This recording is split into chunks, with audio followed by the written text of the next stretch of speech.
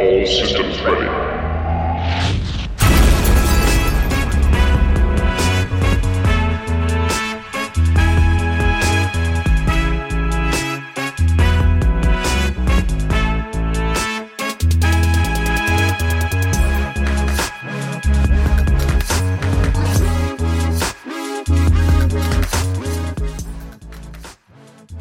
Hello and welcome to Less Than 10, an EVE Online small gang PvP podcast.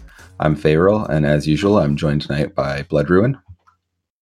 Hey guys, it's good to be back. I'm glad that summer is almost over and I can get back to playing some spaceships. Yeah, I think I live on the West Coast and northern West Coast, and it definitely is over today. I was on a bike ride and it just poured rain the whole time and it was cold, so I guess that means it's back to EVE. Yeah, I ride a motorcycle during the summer and it's always tricky like this time of year. I live in like a lower elevation, so even if rain's like forecasted, oftentimes it doesn't actually hit or, it's really sparse or whatever, so I might risk it and then I'm like riding home and it's not coming down enough to be dangerous, but it's coming down just enough to be painful on my arms as I'm riding, Nice. Well, we do have a Yeah. pretty cool show lined up today. If you're a newer player or maybe lack a bit of oversight when it comes to PvP, you'll really want to pay attention to this one because we're gonna do a masterclass on drones, and then we're gonna get into just an overview of all the different flying styles you can kind of do in PvP, which should be really insightful, especially for newer players. Yeah, and the drones topic was really inspired actually by an Eve mail that both of us got from a listener asking about a specific situation. So we'll get into that at the end of the episode, and I'm really excited to directly address some of that feedback. So it's good in that regard. Also, just we've had a couple sponsors. You're gonna have to edit. Also, we've had sponsors in the past, and back again this week is the Azier, the same sponsor from a couple weeks ago, and they are a C2 nullsec corp, and they're a tight core of players going back about 9 years. Really cool dudes. Recently, I've seen some of their posts on Reddit of small gang like 5 Drekovics and a Legion taking on carriers and just harassing nullsec. So it's really cool to see that they're not only sponsoring our content and involved with us, but then they're actively out there um, skirmishing and really kind of walking the walk. So yeah, good dudes. Check them out. They recently changed their recruitment channel.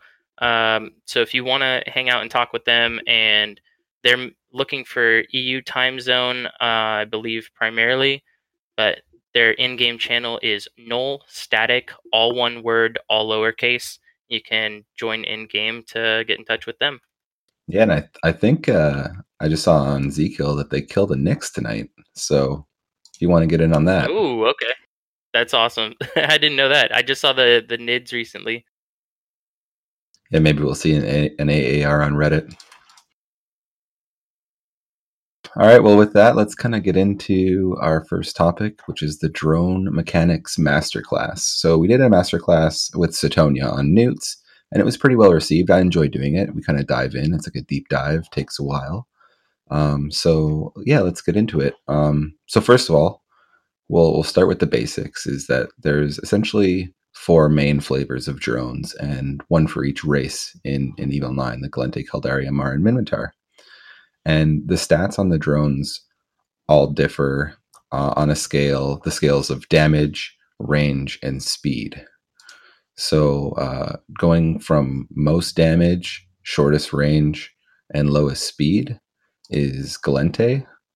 And then as you go through, it goes Caldari and Amarr, and then Minmatar with the least amount of damage, the best range, and the fastest speed. There's also some general trends with like hit points and things that as you get deeper and deeper into drones, depending on the situations that you're going to be using them in, you might want to choose one over the other. For instance, while faction drones do not do as much damage as the T2 counterpart, they actually have more EHP. So specifically, one that comes into use a lot is the Caldari Navy Wasp or Vespa, the Caldari Navy version of the drone, and it gets used a lot with Gilas and rattlesnakes that have drone bonuses because it has so much extra shield EHP, almost about double compared to the T2 version, that when bonused, it actually can create a shield recharge effect. And so those specific drones are kind of one of those situations where it's got some unique stats that will really help and benefit it in certain situations. Yeah, and the faction drones also track better, I believe, than their T2 counterparts. Yep. And it's also, we have to mention, of course, the racial damage types. So Gallente, thermal, Caldari does kinetic, Amar EM, and Minotaur explosive. So a lot of times when I'm kind of looking at what drones I'm going to use in my ships, especially PvP ships, it's more that I'm picking a damage type than picking a drone purely on its damage and speed stats. So sometimes, like if you want to fly with light drones to kind of push off interceptors, you're going to be looking at that speed and damage type, of course, with the stiletto and the malediction being kind of the two most used interceptors. But yeah, so the damage type is also super important. Yeah, and integrated and augmented versions, um, they have a little bit different area when it comes to that damage type. They'll actually do split damage. So, for instance, since I already talked about the Vespas, um, generally Vespas will do kinetic damage only. However, the integrated, which is like the T1, it's a little bit less damage than faction, like Caldari Navy drones. But so the integrated Vespas actually do a split of both thermal and kinetic, and then the augmented also do a split of thermal and kinetic. And then as you look at the other drone categories, so for Minotaur, they're going to do a split damage between explosive and, let me look real quick. So for warriors, they're going to do a split damage type between explosive and kinetic. And so they'll still do more of their initial type. So, for instance, with those warriors, they do 13 explosive and 7 kinetic. So it's kind of like a 60-40 split or something along those lines. Yeah, it's also worth mentioning the augmented drones. They're like a flavor of the faction drones. They are very expensive, so um, if you have a bunch of ISK and you want to blend your drones, definitely look at the augmented ones. They're very, very good. Yeah, they were used primarily in alliance tournaments for a long time, but some people use them with Gilas or worms oftentimes because they're kind of worthwhile in those situations where you're getting a bonused damage and bonused health out of them. And it's also kind of worth mentioning drones. Sometimes the usability of them feels a little off. If you don't really understand how they work, which we'll go through later in this segment, you may just find you put your drones on things, and good pilots are able to largely negate a lot of their damage. So it's really, you have to really pay attention. You want to make sure your overview is set up so you can kind of see where they are. You want to be watching speeds of ships to see if your drones are able to catch them, things like that. And then we should also mention sentry drones. So sentry drones are different than any other drone in that they're stationary, and they're like a tower essentially, like with a turret on the top. And so they shoot. They have longer range generally, but they don't move. So you have to scoot over to them to pick them up. And when you launch them, they're stuck where they are. And sentry drones have differing ranges and tracking speeds, and those follow the same pattern as far as sentry drones will do the most damage but have the shortest range, and Minotaur drones will have the longest range but the least amount of damage. So, and the same general trend of Gallente to Caldari, Amar, and then Minotaur being the lowest output, longest range. And then there's, to kind of categorize all of this, there's really two ways that I see people using drones primarily. And that is either as an offensive tool to deal damage as like their main weapon system, or as a defensive tool. So with offensive, you are talking a lot more about the combat drones that are moving, that are chasing targets and applying damage. And then defensive, um, a lot of times it comes in one of two forms. The first being small light drones that are trying to push off or hit small fast targets and thus allow you to escape. Uh, Either that or ECM drones. And so ECM drones were recently changed. When ECM drones jam, they only jam for 5 seconds. So if you're using them as an escape tool, as soon as you see that scram drop, that scram icon disappear, you have to be aligned and initiate warp. Otherwise, that other pilot is going to lock you back pretty quickly and be able to regain tackle. It's not going to be a full 20-second jam like it used to be. Yeah, it used to be very, very strong. When they nerfed ECM recently, the change was that the pilot being jammed can always target the pilot doing the jamming. They kind of had to do something with ECM drones because they were still very strong. So what they ended up doing is giving it a 5-second cycle on the jam duration, but the actual cycle of the activation takes 20 seconds. So even with 100% jam percentage, you're going to be jamming 5 seconds on, 15 seconds off. And like Blood said, 5 seconds, if you're flying like a heavier ship or even a lot of cruisers, you won't be able to get off grid in 5 seconds. So if you are using it for that defensive purpose, you really need to make sure you're pre-aligned, spam the EC drones. If they get a jam, instantly warp. All Yeah, before you'd have 20 seconds to, jerk around, do whatever you want before you leave. Yeah, under the old mechanics, I remember in Alliance tournament, there were a couple setups where we knew it was mostly just a DPS race.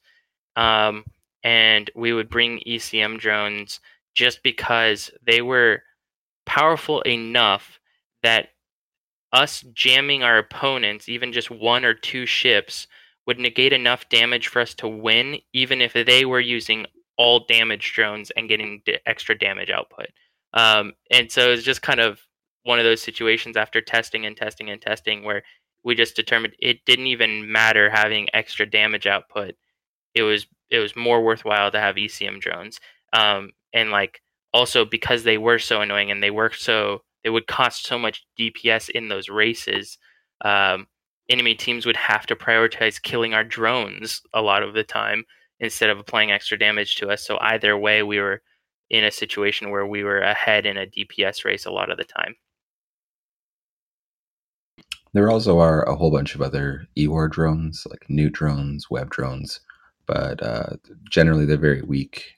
You could try to use them if you like, figure out some kind of niche way, but I have seen Newt drones used once where we had a larger ship tackled with a bunch of frigates and we couldn't break his active tank, and someone dropped some Newt drones, and it actually pushed his very close to cap stable, like just over cap stable tank into the negative. So he was no longer cap stable, and we eventually broke him.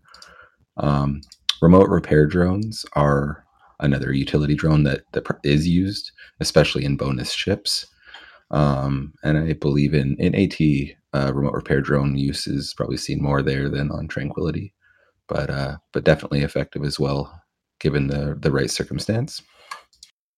Yeah, I think on logistic ships, you'll see them a lot more commonly than on anything else. But and then AT, it depended a lot on rule set and what the current rules were. But we use them sometimes in Chrono Search Rule. They're by default they're one of the set of drones in our nesters because a full set of 5 heavy remote repair drones can be equivalent to a full large rep. So as far as just their rep potential output, so you can have essentially a 6 rep nester with with, while still having the cap transfers that are available. Nice. And did we haven't really mentioned pushing off tackle, like light tackle, right? Using light drones. I glossed over it, but if you want to dive into speeds and stuff, that would be a good call. Well, the Warrior is the fastest light drone, so it's very common to see people use Warriors to try to push off interceptors. Even unbonused, like on an unbonused hull, a lot of ships will have at least 25 M3, so you can pack a set of light drones and use them for that purpose. You just want to sometimes again the damage types come into play if you're pushing off a Tech 2 interceptor. You kind of want to Yes. make sure that you're not playing into their strength. So the stiletto typically has an EM hole, but usually that's plugged with a single rig. So you're kind of okay going Explo or EM. Some people do use the EM drones as well for this case as well, which would be good against like a malediction. Yeah, anytime I'm flying like a turret-based cruiser or bigger, really anything that's not a Triglavian ship or a rapid light ship, I think it's a necessity to carry a set of light drones. And I usually do warriors or acolytes. To be on the safe side, I kind of go warriors. They're faster. Um, but really, I think hornets and hobgoblins, for most interceptor pilots, they're going to be able to outrun them. Most interceptor fits are going to be able to outrun them at least enough to stay on grid or mitigate some damage until their backup arrives. So usually warriors or acolytes are going to be the most reliable way to push off an early tackle ship. Speaking of outrunning drones, let's kind of get into that, how it is, why it works.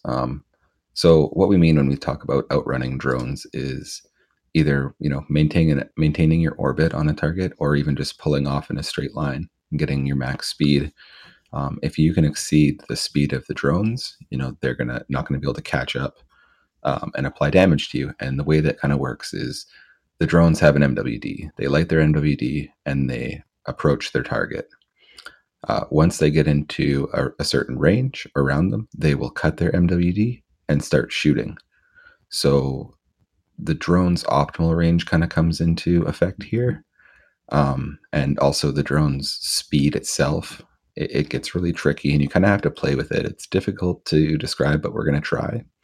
I'll just go over some basic kind of outrunning drone scenarios. So the first one we mentioned would be like a stiletto or a malediction tackling something, and they put like drones on you. And sometimes if I'm flying that ship and there's drones on me and I'm taking a bit of damage, I need more time, I'll just overheat my MWD, taking into account that it's going to be a little slower to turn. Like if you're using the orbit command, you're going to go in a wider orbit, but you can just see once you overheat, all of a sudden you'll stop taking damage because you'll exceed the speed of the drone. Another good example was the old Viennese. And for a while, I thought it'd be fun to try and kill Viennese in a 10 million T1 Frig. And my whole strategy revolved around flying ships that had decent resists in the space. So, an angel space having decent explosive resist and being able to outrun heavy drones. Quite often they were low skilled characters, so I was able to do that to success with multiple T1 Frigs, which was super fun. But I obviously these ships would normally just be able to, if I slowed down, they would hit me because they track so well and they're fairly fast with drone nav comps. But if you can pick up your speed enough, you can kind of outrun them and they'll just follow you without shooting at you. So Yeah, I pulled up Warrior 2s again as an example, and the Warrior 2 has a maximum velocity of about 5,000. And skills and bonuses can augment that. But then what happens is when they also have an orbit speed, and this is listed on all drones in the attributes, but the orbit speed is only 900.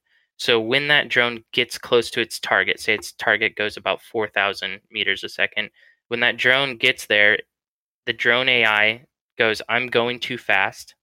I'm within range to shoot, so I'm going to start shooting and orbiting, and it drops to that orbit velocity of 900.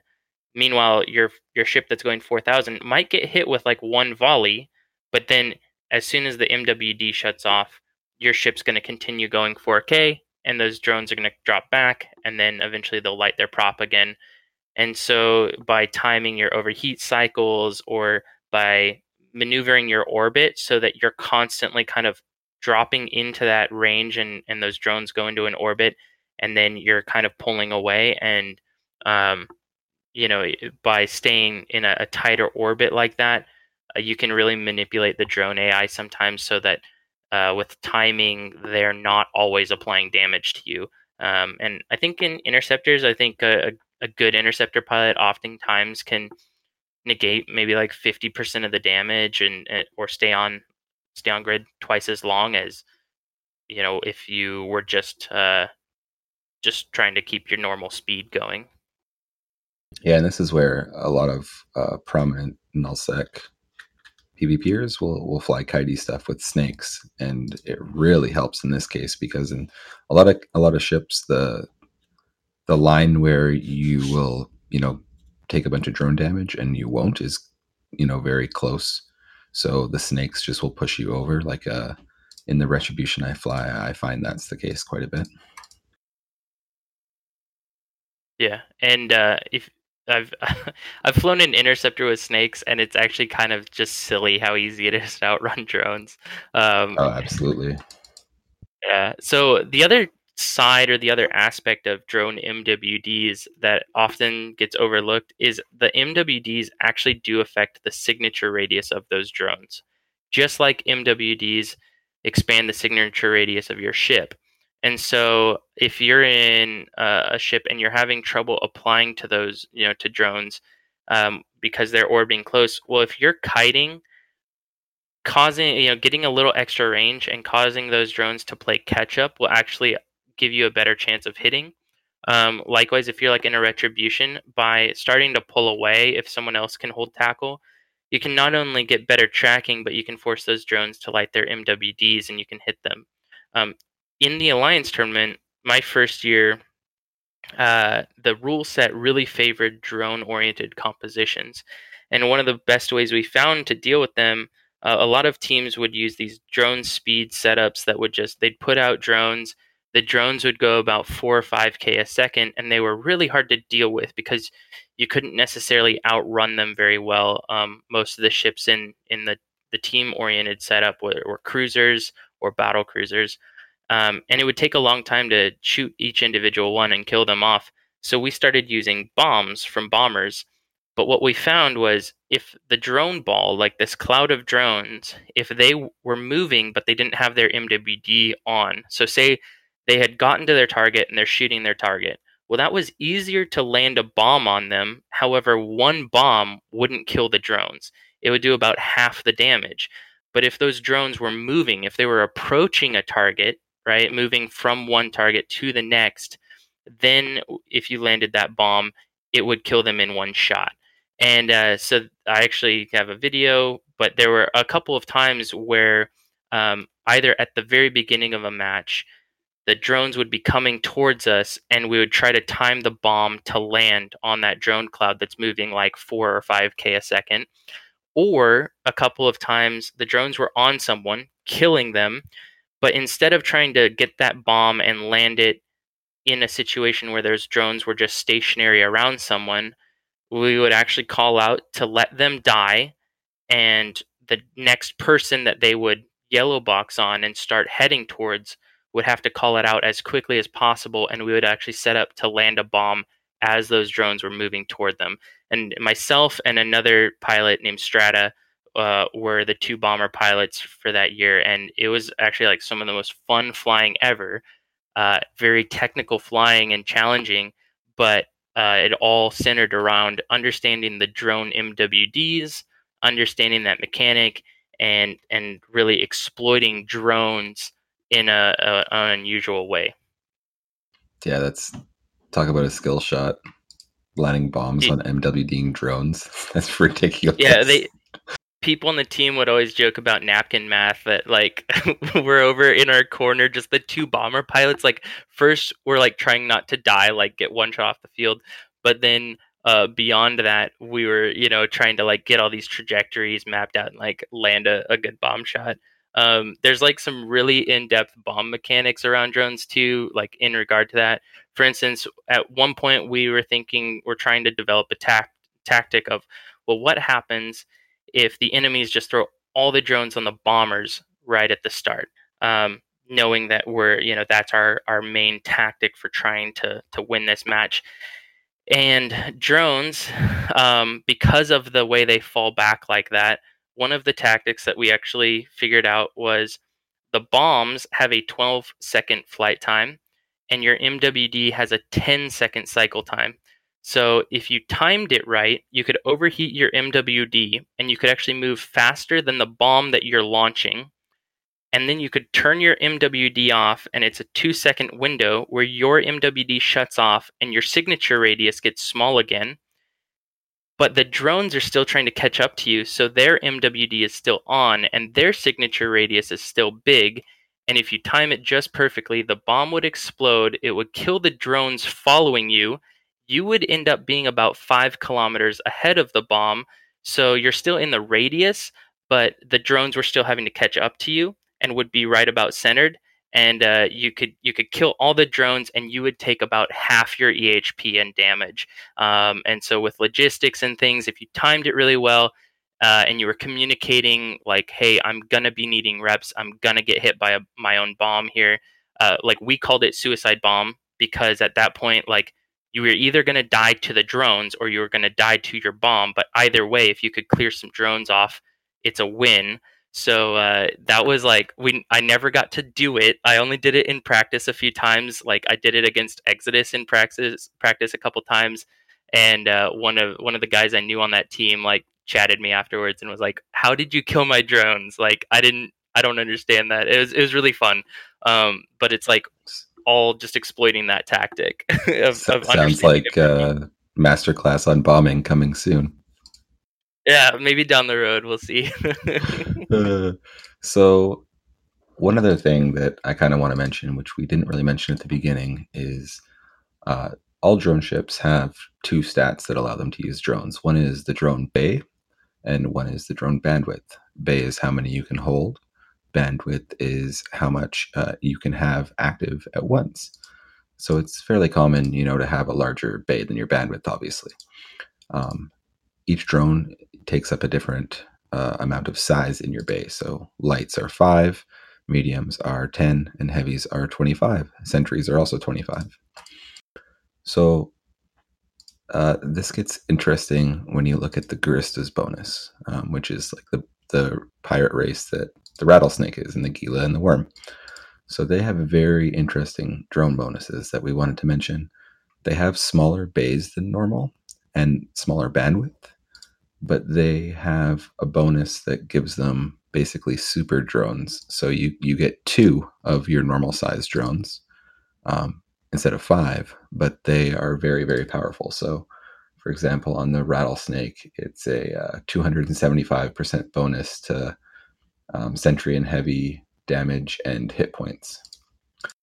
So there's also a faction drone called the Gecko, and the Gecko is a heavy drone that takes up the bandwidth of what 2 heavy drones normally take up. And I just want to highlight this because it's super cool. Without any mods to increase, or rigs, I should say, to increase a drone's HP, these things are like mini cruisers running around. They only get 1 because it's, like I said, it's twice the size of a normal, and the Guristas ships get essentially 2 of their normal drones. So they only get 1, but raw hit points on a Rattlesnake, base, no modifiers, they have 4,600 raw armor HP and 6,700 raw shield HP. So that's before resists, which vary on them between 0 and 60. So pretty crazy. If you like rig it out, you can have like a little 30k EHP drone. It's ridiculous. Not to mention they do a shitload of damage. And they track insanely well. They're very fast and have optimal range like no other. They're very, very good drones. They're also currently the most expensive drone on the market, I believe. Yeah, I think that's right. I think they're about 90 mil a piece, I believe. Yeah, they are nuts and very, very capable tools to use. And one of the last topics I kind of wanted to talk about was kind of a tips and tricks area. And one that I've used particularly in my own flying is the drone labels. So I see in a lot of videos and streams, people will label their drone groups based on damage or things along those lines. But something I saw in one video about 2 years ago really caught my attention, and I've been using it ever since. So, in the drone labels, you can add all kinds of information. And my favorite thing to add to my drone groups is speed. And what that allows me to do is when I look at that drone group label, you could label a group, wasps, but then I always put in parentheses what the speed of those wasps is. You can also put damage type. I do see that a lot more commonly, like kinetic, thermal, explosive, things along those lines. But the speed part, especially for newer players, if you're still training skills, as your skills improve and they affect your drone speed, that's gonna help you gain knowledge and understand what ships those drones can apply to. Likewise, even as a high skilled character, if I'm flying around and there's a Garmer going a certain speed, while intuitively I might know that, yeah, warriors are faster than hobgoblins, uh, being able to look at that speed difference and then, in a different situation where I'm fighting a little bit slower ship like a wolf, I might be able to make a better decision about what drones to use, not only because of either damage type, but also speed and my skills. Then there are certain ships that have speed bonuses, like the Algos. And so if you're fighting in faction warfare, you can actually make a different label for that group. You could say, hobgoblins. Like I always used to use first letters, so I'd say like hobgoblins A for Algos, or if I was oftentimes I'd fly a very specific Stratios fit, so I'd put Hobgoblins S, and then in parentheses I'd put the drone speed um, based on my character and the skills that that character had, and then later as my skills improved, you can delete that label and create a new one with an updated speed. So using those labels, I think, is just like a really, really good tip. Use them effectively. So if you're going to label them just ECM, think about putting a speed, think about putting a range, think about putting a jam time, some sort of reminder there that's going to help you to make a really good decision. Um, you know, and that's like kind of my tip around drones that I think is universally applicable, and pretty much if you're a pilot, regardless of skill level, I think that can be really helpful. Yeah, I'm actually going to use that because I typically just name my drones like what they are. And then I have a couple, whenever I'm flying like augmented drones, I call that group Cash Money. And when I'm flying ECM drones, I like channel my inner Pokemon Red and I call it Sand Throw. That's good. Because I just envision like if you want to leave a fight, I Yeah, don't yeah. know, you That's know, good. always pick up some sand on the floor and throw it in the guy's eyes, then like just put your tail between your legs and run. So that's EC drones or sand throw. Yeah, I like one of the things that I pretty much never use sentry drones because I'm just not using them very actively in our type of PvP. But then I went into a wormhole and I was just running sites for a little while in a rattlesnake, and I had curators that I needed to use for a certain part. Um, and I had no idea what the range was, and like shooting for 5 minutes, I realized like I wasn't even in range of the drifter battleship that had spawned. So I was like, oh, like I should just label this with the range. I think they're like 70-ish K. And I was just like, oh, I should just do that right now. So yeah, those kinds of things, they just kind of, I think they're Wait, yeah, wait, wait. they're So useful. you're telling me the guy that landed bombs on MWDing drones. It took him 5 minutes to realize his sentries were too far away. Hey, I'm good at like killing them. Not not always the Not at best at using using them. them. Well, and So sentry drones were always stationary, so like that wasn't hard to bomb those. You know, I didn't have yeah. to memorize any stats on them. So I want to talk about sentry drones a little bit and more fit. We want to highlight two cool fits that are kind of unique and kind of abuse drones. So the first is a Proteus, a CovOps Proteus that has zero tank, has expanded probes and extreme range, and uses sentry drones. So the Proteus only gets 100 megabits of bandwidth, so that's 4 sentry drones. But all buffed up, um, you can reach these drones out really, really far with a bunch of drone link augmenters to extend your drone control range. You can basically tackle something with a really tanky alt, or an interceptor, or just use these to assist on an alt to assist in fights that you get. So with curators, you're looking at about an 80-kilometer optimal, depending how you script your mids, and 520 DPS with max skills, roughly. And then with wardens, for example, super long range, 114-kilometer optimal, 57 fall off, but poor tracking. And even with wardens, you're looking at 470 DPS. So it's super neat. You could probe someone, probe a grid, warp in at range, decloak, drop your sentries, and just align out and burn away. And just continue to wreck them from super long range. So it's pretty unique, pretty cool. They only have 15k EHP, so don't get shot. The other one is what's termed a Skynet Gila.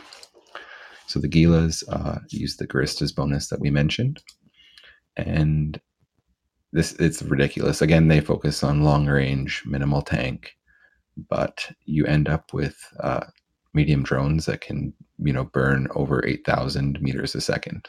So you're basically able to sling your drone damage around everywhere. And typically you'll use rigs to extend the optimal range of that drone. And you do that because, how we mentioned before with MWD, if drones get too fast, it gets pretty tough for them to actually apply their damage. So by extending that optimal range, it really helps you apply damage even though you're so fast. So I haven't used Skynet Gilas, but I've been told that they will basically volley like 2 volley interceptors. Yeah, and in the mid slots, you're usually using drone speed, like drone navigation computers, to up the speed as well. So it's the combination of the two that really creates the benefit. If you're only doing one or the other, so say you do a lot of optimal range but not speed, then that interceptor can most of the time be outrunning your medium drones. If you're just doing speed but not optimal range, your drones might catch up and fire like one volley, but it's going to have trouble actually hitting them or getting a second volley off before the drones fall back. So the combination of the two is what really makes it deadly. Yeah, exactly. So yeah, if you want, you could put a cloak on it too, or something like that, to really, add to the surprise drones if you wanted to, if you're more stationary. But if you're kind of roaming around, I would kind of maybe try this on the main for a first time if you're using the Gila, just because it's not CovOps cloak like the Proteus. Maybe main it for a little bit before you decide to multi-box it, but it really is a good multi-box ship, because once you're kind of set on grid, as long as you're not getting shot, you're kind of golden. Again, 15k HP on the fit I have, you could refit some of your mids to shield extenders. But yeah, it's insane. 2 little drones just whipping around, doing over 8k a second, tracking shit, wrecking frigs. I would really definitely hope that I really hope that in the future we don't see these sitting on gate camp grids, because we used to, when we were what we would call warlording. So we'd be roaming around doing skirmishy stuff, and then if we weren't getting fights, we'd try to sit in a very popular travel system, and we would set up some bubbles, and we'd start essentially gate camping with our nano gang ships. But occasionally we'd bring like a similar setup to one of these, and we would deploy drones. We'd assist them to somebody, so they'd be sitting at the bubble, and then we would cloak that ship. So then as soon as something lands, you would decloak, you'd reconnect to your drones, and there's no travel time for those drones because they're already at the location. And then once you could actually get lock or you would assist them, they would just apply damage very quickly. And they, suddenly like someone's landing on grid in a bubble, even for like a legitimate fight, like a battleship warps in thinking to take on like 3 cruisers, and suddenly now there's like an extra 1,000 DPS of like 2 Gilas that have decloaked to just instantly applying, and it becomes a real problem for them. So Yeah, for sure. So that's our drone masterclass. We didn't get too nerdy about it. I hope you guys enjoyed it. But just to finish it off, we're going to have our listener question that kind of prompted us to do this whole segment, which is actually an incredible question. So our listener asks, when should you target your opponent's drones? I just finished watching Jocastus's video on YouTube, and I noticed at times it is called out to attack drones, and I'm curious about when you target drones rather than a ship from your guys' perspective. So that video he's talking about is the one we kind of talked about a couple times, that a fight I was involved in, and one of our ships was a Carries, and the Carries had some drones on him, hitting his hull, I believe. Maybe it wasn't his hull, I don't recall. But anyway, the drones, the Carries is a very cap sensitive ship, and he just wasn't able to keep up over time. His cap was straining from having to rep because of the drones, and if we lost that Carries, the fight would have went very, very differently. So in order to keep our Carries on grid, we focused on removing those drones. So that's one case where you want to prioritize drones with good communication and things like that. The Carries saying that, hey, these drones are kind of messing me up. We just made the call to remove them so he could stabilize and stay on grid. Yeah, and overall, it's one of the most challenging questions to address. It's a very good question, and the answer is oftentimes kind of finesse. So I also think of it in context of solo versus small gang. So solo, it's oftentimes if you're in like you're in a matchup against the same weight class, right? So cruiser versus cruiser. It's usually in your benefit to kill their drones because you're both doing similar amounts of damage output. And so by removing some of their damage output in drones, like 100 DPS, and then your drones are still alive because presumably you've used them to kill your opponent's drones. You now have a 100 damage benefit for the remainder of the fight, which is usually a little bit longer. In small gang, oftentimes it comes down to necessity, at least from my perspective. So if we're roaming, we're fighting, and a really key ship like our Carries is communicating that he's being forced off by drones, then that is a necessity that we deal with them. But if those drones are on a cruiser in that same gang situation, and we go, okay, he's like, these are annoying, but he can tank them, and or he can leave grid and come back because he's not that integral role in our fleet. Then it's more worthwhile as far as the time spent trying to kill something to invest that time in killing the ships instead of those drones. The other situation where that comes into play is if there are enough ships using drones that it would be very difficult to distinguish and to kill individual drones. So if there's 15 light drones coming after targets, then that might be very difficult to prioritize and kill those fast enough to really mitigate them being an issue. It might actually be just as fast to kill the 3 ships using those drones. And that's kind of like that it's a super hard question to answer because there's some situational aspects. There's some aspects that are kind of finesse. And there's like some general rules in my brain from experiences like that with solo PvP versus small gang, but those are the 2 kind of categories that I try to filter into my head. Is it a necessity or not? I also look at ships like the Gila, where the Gila can fit 5 sets of medium drones.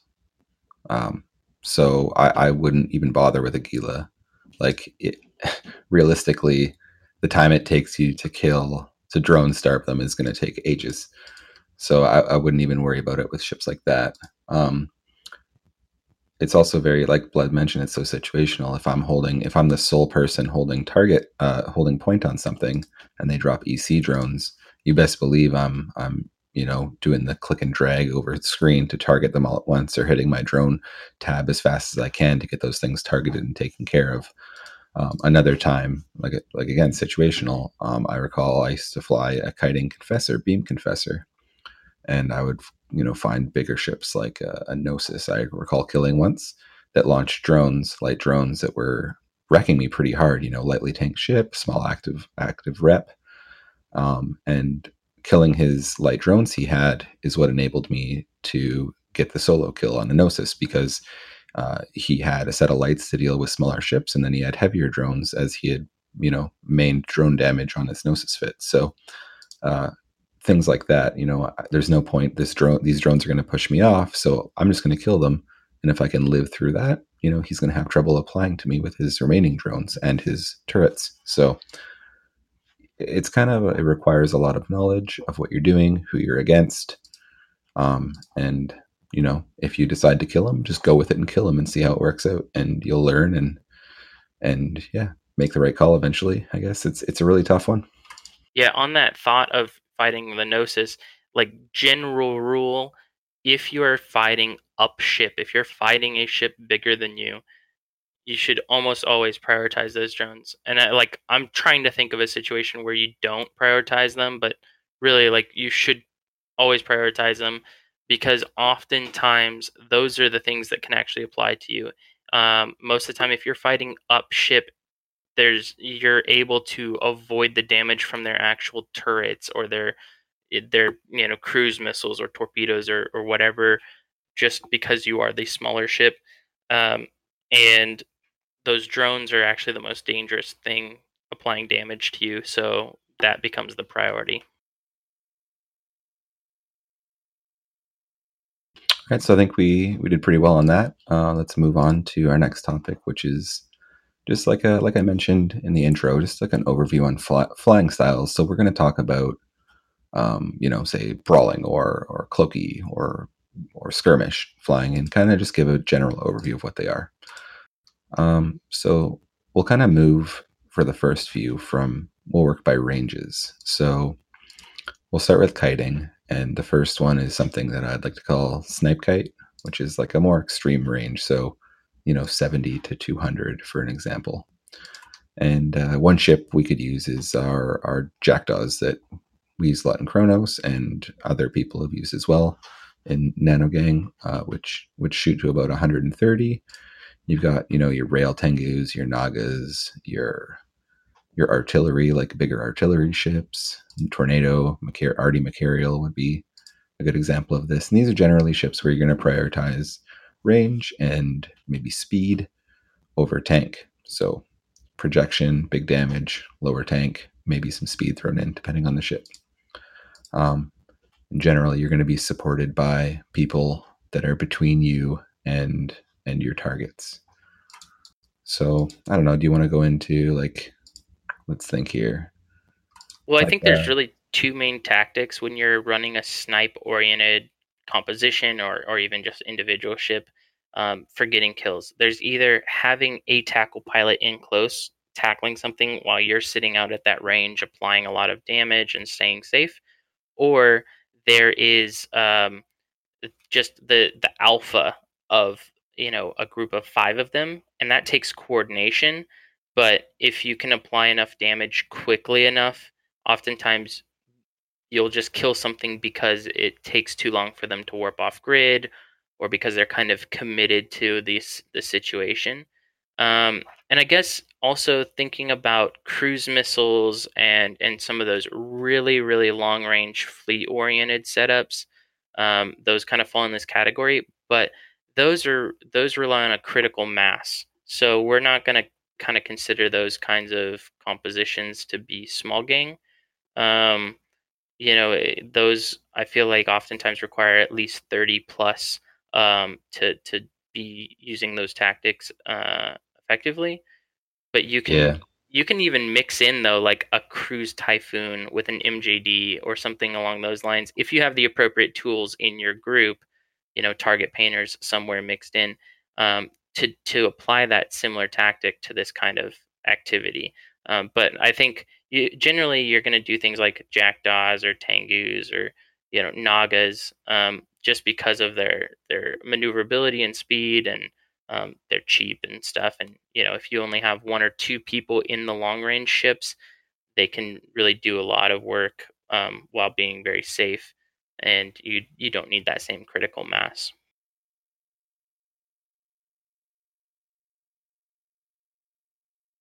I would really like to see someone use a Tachyon Beam Oracle for this. So if anyone's listening and they want to try Tachyon Beam Oracle snipe boat, please do, and let us know how it goes.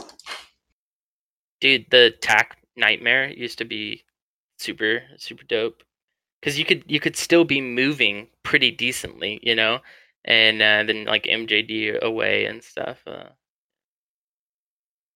Then I guess we'll go into the next kind of topic area, which would be skirmish nano or skirmish kiting. And that's usually inside of 70K, like 70-ish kilometers into about 30, is kind of the range that I think of as skirmish oriented.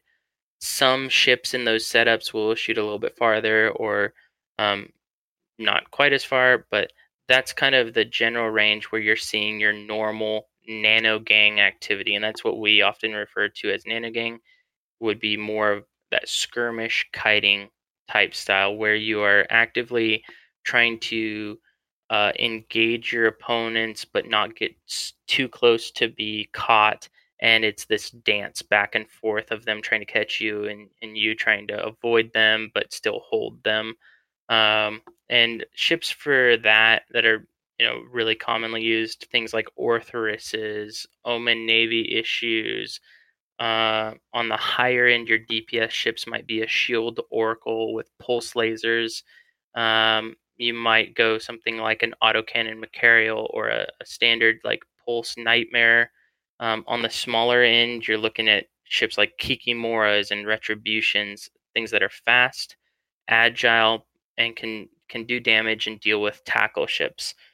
Generally, for speed, I think of the 2.5 to 3 kilometer range as like the minimum to the sweet spot.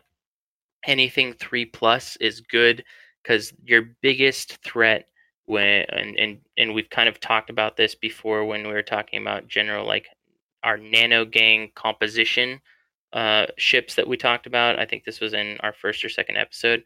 But your biggest threats that you are concerned about are things like tackle ships and long range webs, or things that can catch you and slow you down. So having that speed of 2.5 to 3, in my opinion, is pretty optimal, or required for this kind of flying. Yeah, I tend to think of my flying styles in regards to tackle ranges. So when I think about snipe kiting, I think you're at a range where it's very unlikely you're going to get pointed. So although very niche cases point range can extend from 70 kilometers, you're not going to get pointed at 130. So that's kind of extreme kiting sniping where your speed maybe isn't super fast because you're so far away. When you move into skirmish, like Blood's been mentioning here, I think about long point range. So it's you're more than likely going to be able to be pointed, but not scrammed or webbed, hopefully. And that's why we mentioned in previous episodes that things with long webs are so dangerous to skirmish gangs, because you're flying right in that spot where they can now web you, while normally they can't. So warp disruptors, 24 normal. It's not very uncommon to see 50-kilometer point ranges on specialized ships. So you're kind of in that 20 to 50, 20 to 70 range, right? And you need to have a faster ship because you need to be able to run away from those long points. The whole key to kiting is to be able to leave on your own terms, not oh shit, I'm pointed. Well, they're 700 ms faster, so they're just going to slowly get closer to me and closer to me until I die. So you want to have general faster ships, and you're operating within warp disruptor range, but outside of scram and web range. And then when we talk about brawling, now we're getting one step closer. So brawling, often you're going to be flying within scram and web range. So I don't brawl too much, but some of the, the way you're going to fit your ship, you're going to look at either huge damage or big tank or both, whether it's a huge active rep with like super stable cap battery fit or cap injected fit with big rep power, or sometimes people will just go for a large EHP ships with some pretty big damage, like polarized brawling ships, or like a Brutix Navy issue with a huge hull tank and a bunch of damage, or any ship like that where they're just going to want to get in and throw a bunch of damage down and maybe tank things really well. I don't know, it's not really my choosing gameplay style, but some people excel at it. The reason I don't like it is because you're always so committed to fights, so it's difficult to leave. So it doesn't matter how big your tank is if you're scrammed and you have difficulty getting away, and then a Sino gets lit or more ships come in. There's kind of many more variables that are outside of your control. While I'm kiting, I feel like those variables are more in my control. Yeah, I think so. I used to brawl a decent amount, like in low sec, and maybe a little bit in null, and I would use ships like Myrmidons and things that were pretty cost efficient. Tri-rep Merm. Yeah, and it's there. It was fun. There, it's. I think it's a part of your learning process that's very important. Because then if you're kiting, you know what the capabilities of a lot of those brawl ships are. Like, how much they can tank. How fast they might be going. But I never. Yeah, I was always in that same boat too, of where I always felt like I was very committed, and generally the people I was fighting had more dudes. Like, more people were coming. So I kind of, every time I took one of those ships out, I just admitted ahead of time that it was a loss. It's okay. I'm gonna have some fun, and I'm gonna learn. Like, and hopefully I'll get some cool fights. And so that aspect, I feel like if you are brawling, like, don't don't get frustrated. You're gonna lose ships. Um, Absolutely. but learning how to lose those ships and how to potentially escape or take advantage of the opportunities and the mistakes that your opponents make, I think that's the challenge in brawling. There's a certain amount of challenge to module management, but as you get more experienced, um, you'll kind of feel like that might not be the real challenge anymore. And then when I look at probably my favorite brawler in the whole world is Lucy Liu. Um, on YouTube, his channel is I Worst Player Ever, but Russian streamer. And not only is he very good at brawling and target priority, but he'll warp in an alt to drop himself cap boosters. He'll bring in a command destroyer to either jump himself away to escape or jump the opponents away so that he can relieve some nuke pressure. There's some really clutch plays that he can do all around this idea of brawling, that are very, very skill intensive and micromanagement intensive. And I think that's like the apex level of brawling. That's the premier, you know, most challenging part of brawling that you can ever get to. One brawling ship I did fly in the past, and I mean, it kind of speaks to what I like to do because it's kind of a mix between kiting and brawling, but was the Stabber fleet issue with the dual rep, dual prop fit. So MWD, AB, Scram, cap injector. And that way you still had a way to get out because it was pretty quick with an MWD. And if you were, in scram range, you still had an AB to light to kind of get out of scram range. I mean, if you're scrammed and webbed down, or it's another pretty quick ship hanging on to you, it can be tough. But you can, like counter scram and heat your scram, and then as soon as you get out of scram range, you're still scramming them, and then you drop your AB and light your MWD and take off and leave. So, ships like that, they're kind of walk the line between both, which is nice. Yeah, I think there's overlap between these categories, and those areas of overlap are where you can get a lot of diverse content out of. You can, by picking a ship that kind of fits in the middle between those two areas.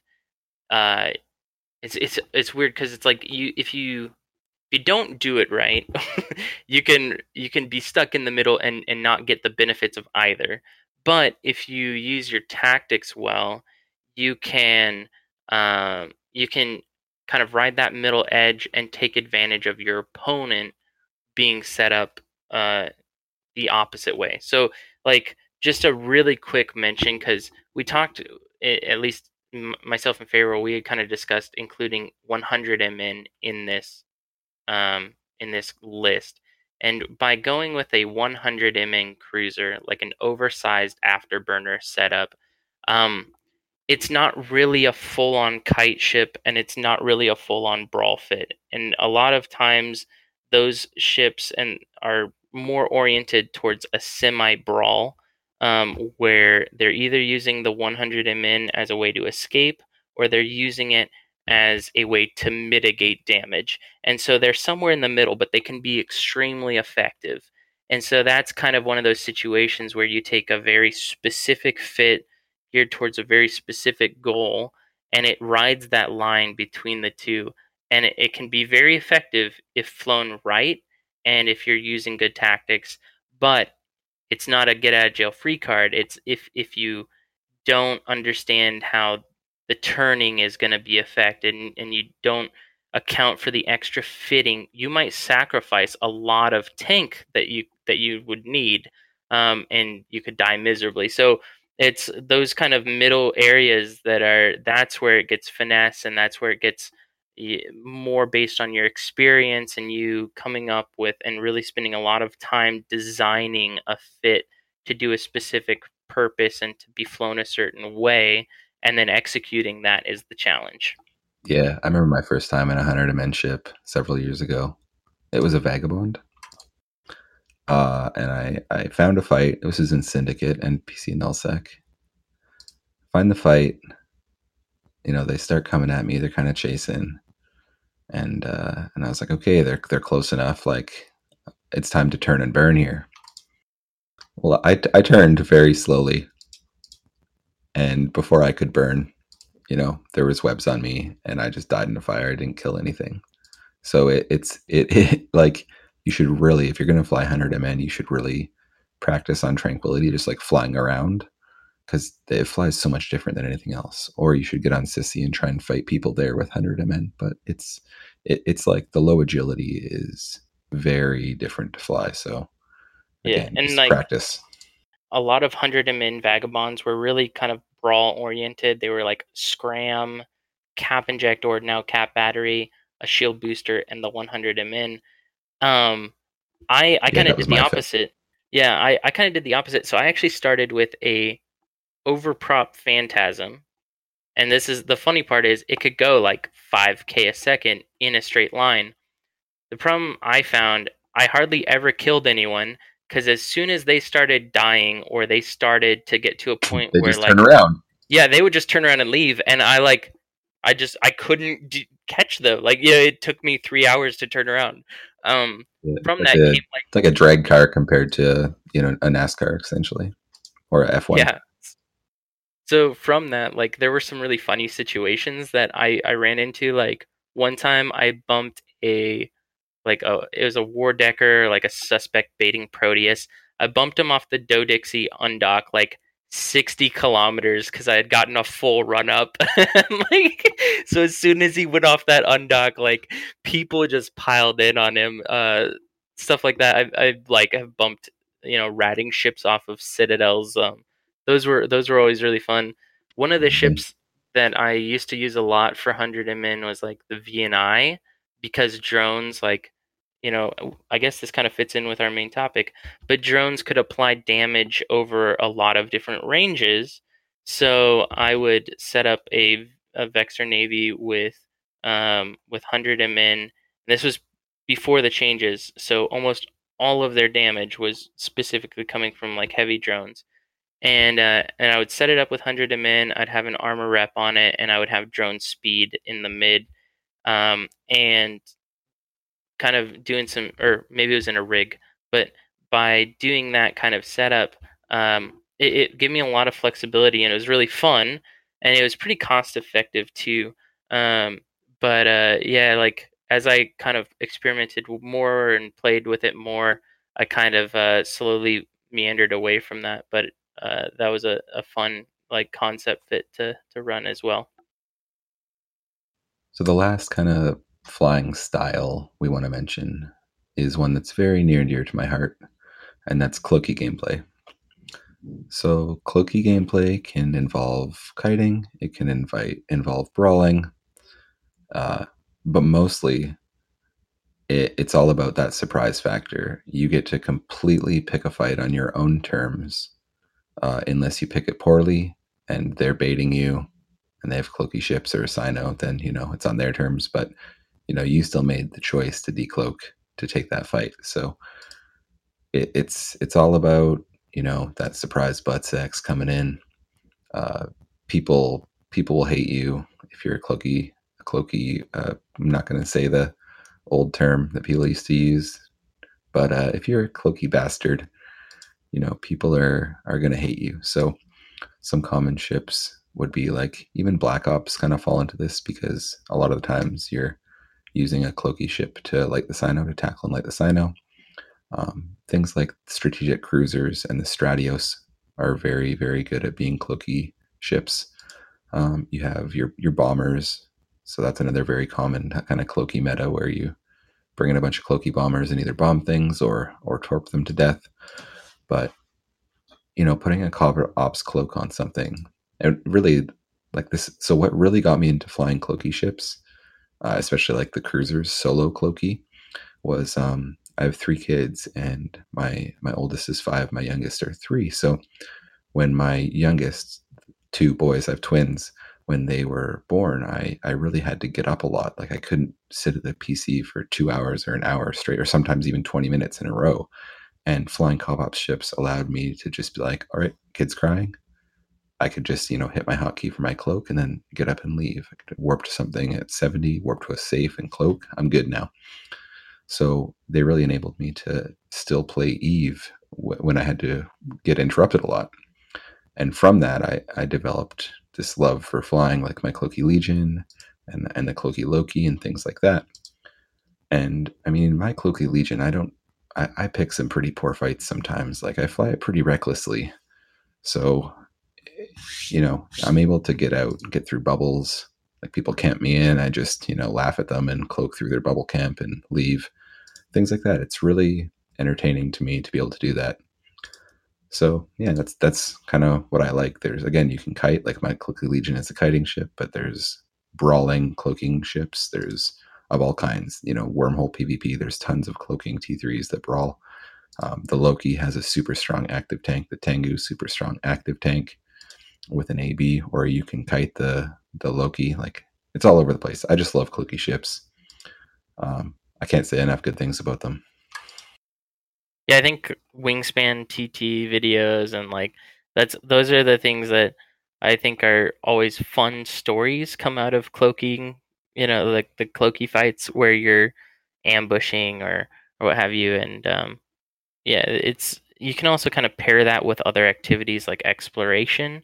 So you can be cloaky, exploring, and then combat oriented. And yeah, they're definitely like a unique playstyle. I definitely throw Blops into that category, not for the aspect of using a cloaking ship to light the Sino, which is part of that most of the time, but when the Black Ops Sino into grid, it's the same idea, the same surprise factor, that ambush type tactic that is really integral to the cloaky gameplay.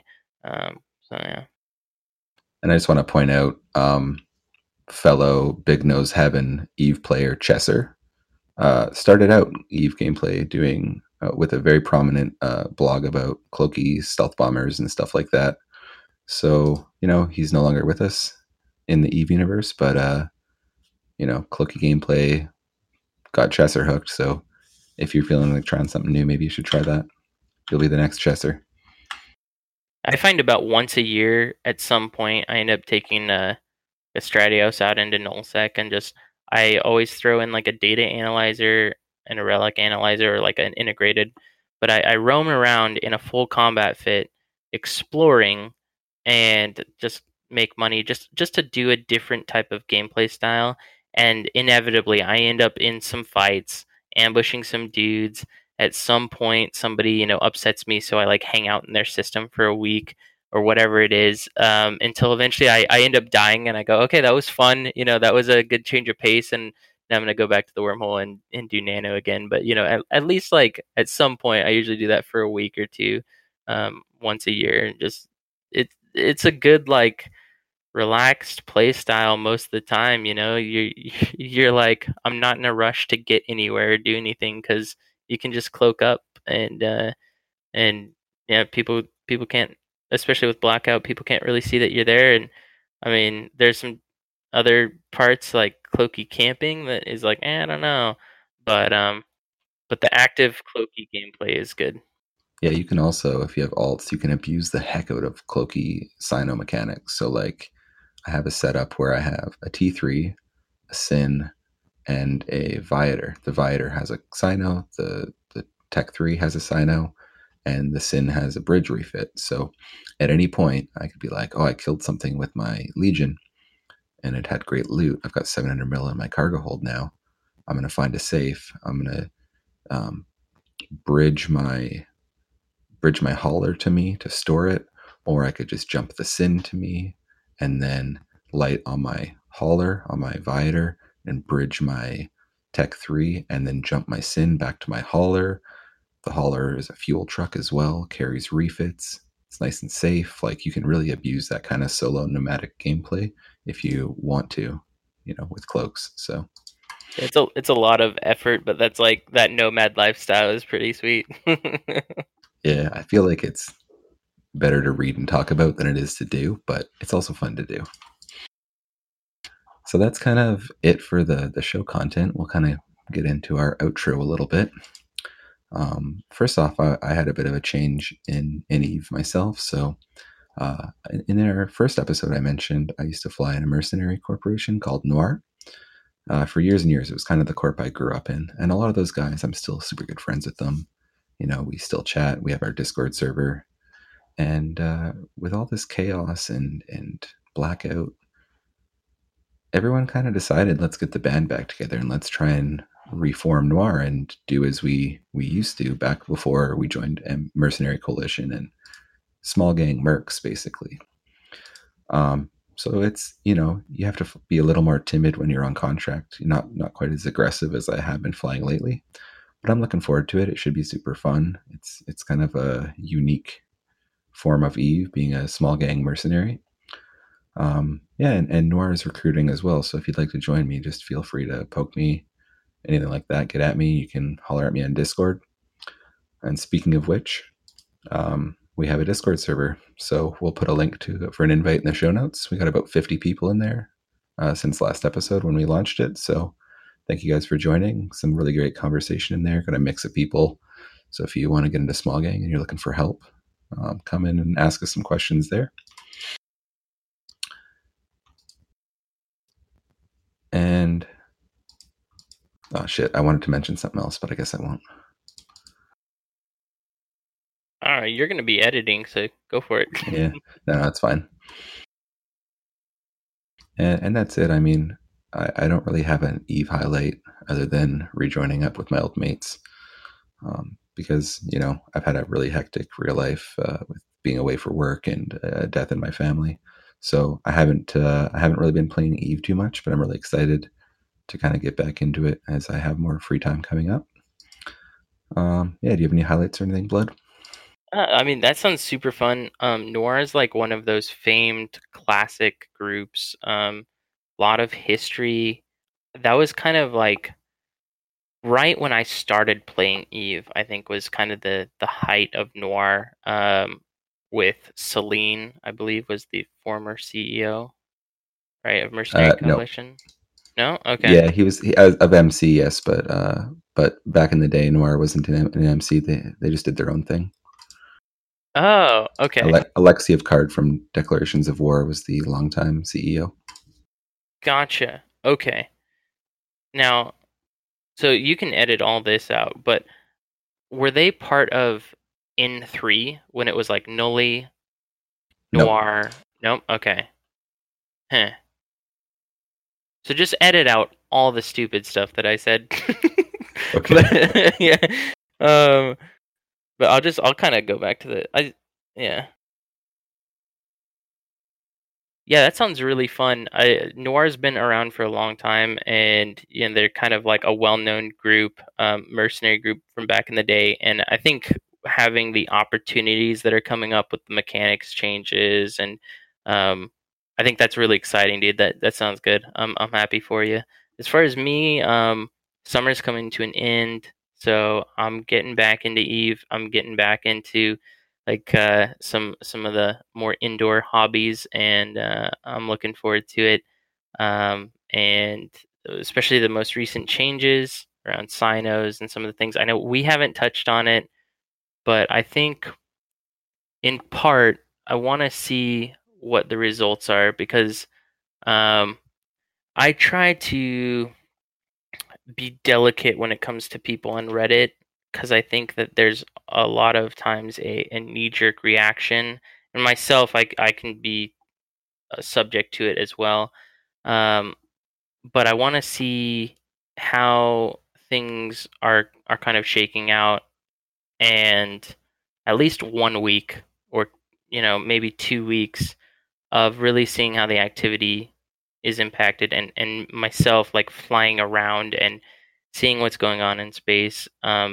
Because I do actually think that the industrial sinos being put back in to allow logistics to be a little bit more flexible was a good thing. I think we kind of talked about that at one point while we were discussing sino changes upcoming, and so that's where I really want to see some hard evidence of like how people and what people are doing, how people are exploiting different mechanics, and before we do like a full show on a current event yeah. like that. So Dude, when I heard about the JFs being able to jump to covert sinos, I was like, please, please give them a covert cloak. How yeah, cool, how cool would that be? I was like, it's interesting. I wasn't sure if I was sold on it, but I was like, I get what they're trying to do. And Yeah, now for with the sure. industrial sinos, I'm like, this, appeases a portion of the player population in a way that's I don't feel is detrimental to the other population. And so that's really like I think listening to CCP Rise talking on talking stations, he one of the ideas that he expressed was at least initially by creating the changes where only recons and black ops can light the sinos. The idea was to get sinos as a mechanic to a place where they could then further balance them. um, he talks a lot about levers, like ideally like just pieces of attributes or balance things that they can adjust to reach an intended outcome. And because sinos were not only such a integral and powerful mechanic, but because they were also such a universal mechanic, you could fit them on every ship. Um, they didn't have those levers to balance them like they do a lot of other mechanics or a lot of other ships. And so that's like, I remember that statement sticking out to me. And so that's again what I feel like is the key differentiation between like the knee jerk reaction and actually determining if something is good, bad, or otherwise is seeing if those levers are able to be put into place and seeing how you need to tweak what levers are available to then get a mechanic to a healthy point where you can balance it. Like that's really where I hope these changes are going with chaos era and different things. And Yeah, I guess that's my like overly analytical and nerdy like perspective of like caring about how they adjust this game. Yeah. So we just want to shout out a couple cool videos that we saw recently. One was Satonia. He made a video detailing Thera. So Thera is the only wormhole in the game where there's stations, like non player made stations, like proper stations. And it kind of goes through a lot of little tips of how to live there. So if you're thinking about living in Thera, please give his video a watch. And just want to shout out, he created a new channel. Um, I actually messaged him on Discord when I saw that he had made a new channel, and he just kind of did it so that he can post. He feels poor posting non PvP content to Eve is easy, so go give him a sub. He does so much great stuff in our community, so please support him and just throw him a sub on YouTube. The other is a video of a pilot. I don't recall his name, but he's flying a succubus, so the Sancha frigate, right? Yeah. Really good video, great piloting, great editing. So give it a watch. It's a really good one. We'll link it in the show notes as well. Do you have anything else to add, Blood? I think that's pretty good. Yeah. And remember, guys, it's not the size of your gang. It's about how you use it.